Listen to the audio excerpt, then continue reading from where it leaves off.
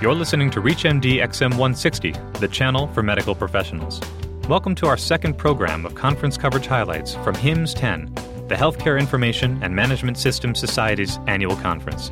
This program features interviews with attendees and exhibitors at the 2010 conference, the largest gathering in the information technology field in the U.S., which took place March 1st through March 4th, 2010 in Atlanta.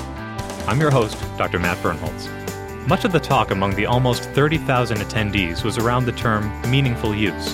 The definition of this phrase is important because its nuanced interpretation will help define federal reimbursement rates for IT adoption, and that definition is still being discussed. John Zaleski is the VP of Clinical Applications from Nuvan.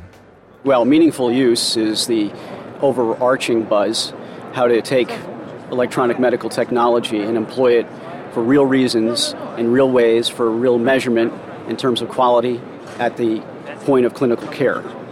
And that is partially brought about by the political focus over the last 12 months, but it's also based upon the maturity of the electronic medical record technology, health information technology that has evolved over the past 12 to 15 months, especially with the evolution of the Office of the National Coordinator's Office and Dr. Blumenthal. That's all a buzz, but I think really what's happening is health information technology is coming to a level of maturity now, where over the past 5 to 6 years, the focus was in how to record data, how to apply data, how to take data and translate it from the paper record into something that's electronic bit-based. People are now looking at, okay, now that we have ways of recording and holding on to this information, how do we put it to real use, as opposed to just using this for billing or using this information for saying, yep, we've got a retained record of it. In my professional opinion, and most physicians obviously are pragmatic, and clinical people are pragmatic. They want to know how to use information effectively to improve or make for the better care of their patients. And really, health information technology at its most base level, any technologies, should be improving the relationship between the patient and the care provider. It should be tightening that relationship, tightening that bond. I think that the approach behind and one of the main focuses or foci of meaningful use is how to really identify metrics for ensuring that all this technology that you see around the floor is not just another bread box or is not just another Game Boy, but it's really doing something to improve quality of care. Dr. Jim King, a family physician from Tennessee, is past president of the American Academy of Family Physicians. We transformed our own practice back about 6 years ago and putting electronic health records into our practice. What we're learning, though, is that it's an ongoing process. You just don't go out and buy a system, put it in. There's so many other areas that you have to deal with. The new catchword we're hearing now is meaningful use. My question is meaningful use for who? Is it the patient? Is it the insurance carrier that's paying for it? Is it my practice or the doctors? And hopefully we'll arrive at improved outcomes for our patient and what's meaningful that we can use our system to improve the care of my patients. In our own practice, we have wireless access and we all carry tablets into the office. Some of the doctors in my group will take it in, set it down on the exam table, and we enter data and talk to the patient, and that's the way I work. And when the patient leaves, I'm through with their whole note. I have other partners that leave it out on the desk because they feel like it does interfere. I find that you have to realize that, number one, the patient comes first. You know, you're not just a data entry person. And you're right, there's no computer that's going to take the place of the physician, and I'm not worried about that occurring in my own practice because they want that relationship. Patients still want that type of care. It does slow you down, but in the process of slowing you down, the coding becomes more appropriate, your billing goes a little higher. So from a financial standpoint, most practices will end up pretty much at the same level they were after about a year to 18 months. But it will kind of be a problem early on. Dr. Michael Miro is the chair of the Health Informatics Committee for the American College of Cardiology. So next year, 2011, is the first year of the CMS incentive payments. So those practices across the country, whether they're cardiology or urology or practices that have a high Medicare population, will be very interested in adhering to what we call meaningful use criteria. And those criteria include not only quality reporting, but e-prescribing, health information exchange, and computerized order entry. And so those four elements have to be adhered to in order to satisfy the criteria. It'll be somewhat of a challenge in the ambulatory setting to do that. At the hospital setting, it may be easier to comply, and the hospitals will receive incentive payments. But at the end of the day, the reason to adopt health information technology is not incentive payments from Medicare. It's actually the right thing to do to improve quality of care at the point of care for patients. John Stanley is the Chief Information Officer of Riverside Health System in Virginia. Meaningful use is probably a reward for doing the right thing. We've been installing these clinical systems way before meaningful use. It's, in a way, nice to be recognized that we're going to be in good position to take advantage of the meaningful use, but it's not driving our strategies. Our strategies were driven by better patient care, safer environment, and maybe it's accelerated some of the timelines now to get things in place to qualify for that meaningful use money. But meaningful use was not the only term being discussed by the group of IT professionals. Steve Lieber is the president and CEO of HIMSS. They're words, some of which are going to be very familiar to physicians. An electronic medical record, or EMRs. I mean, that's a term that's known. Interoperability, again, a term that's easy to understand when you hear the term just from a generic standpoint, but the ability to share data, obviously, is a key term. HIEs, that's going to be a term physicians are going to hear, and that's health information exchanges. And those are local or regional organizations that are forming for the purpose of creating local rules and processes for clinicians to share data. Those are some of the key ones, and then you go down to CPOE. There's your computerized physician order entry, CDS, clinical decision support. As in all fields, there are acronyms that are all over the place, and that's certainly true here. The regulations that are out, they are interim final rules. The final rules will be out this spring. Focus on a number of areas. The basic electronic medical record, the repository of the patient information, is a key component. Physician order entry in an electronic format, so every order that the physician enters is done electronically. That application is very much a part of the new rules.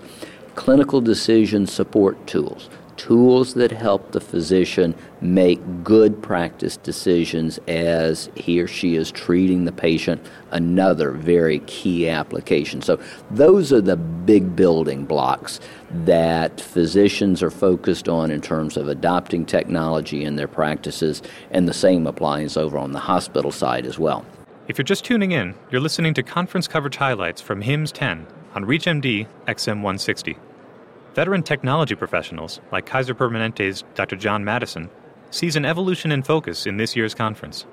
I think there's a dramatic change in both the vendor focus and in the presentation focus at all of the lectures around interoperability, and specifically around the NHIN, the National Health Information Network model for exchanging information between institutions.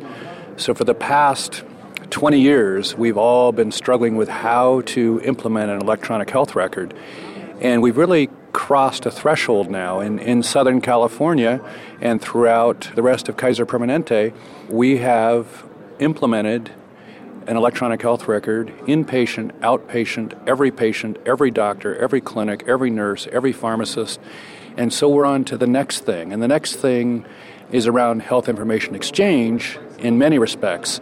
Being able to have a comprehensive record from individual consumers who each time they change employers end up with a different selection of their health insurance really creates substantial gaps in what we know and how best to treat individual patients. Simple examples is if you have a patient who was recently treated across the street and they come to you and you don't know when their last mammogram, pap smear, hemoglobin A1C, or any of the other preventive health measures was done, you're at risk of not doing it soon enough or doing it too early.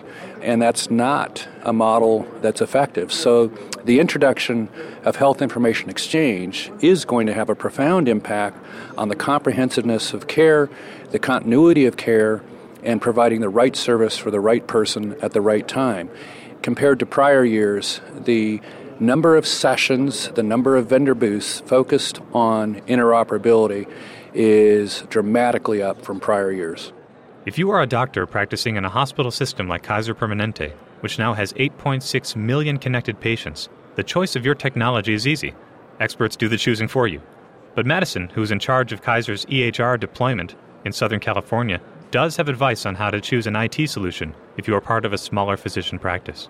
I think the best counsel I could give for the small physician practice or the solo practitioner is check with your peers, your colleagues, your former classmates who have already implemented something. Find people who practice in a style the way you practice and find out what works for them.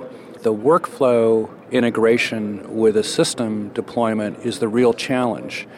And making sure that you select a vendor that was built by a company that listened to doctors who practice like you do is very important, and it's much more reliable to talk to your peers and colleagues about what works and what doesn't, as opposed to a vendor who's telling you what works and what doesn't to make a sale. So I would rely heavily on your social network of people who practice like you to make recommendations, and most importantly, go visit their practice, see how it works, watch how it works, and see if the workflows are those that are similar to your own. John Stanley, part of Riverside Health System, a multi-hospital system in Virginia, is rolling out a solution offered by Siemens and says the best solution for independent practitioners may be to affiliate. Most small practices, it seems to be, at least in our market, have some affiliation. In our markets, they've either joined our health system as employed physicians. We have over 400 in one large medical group now.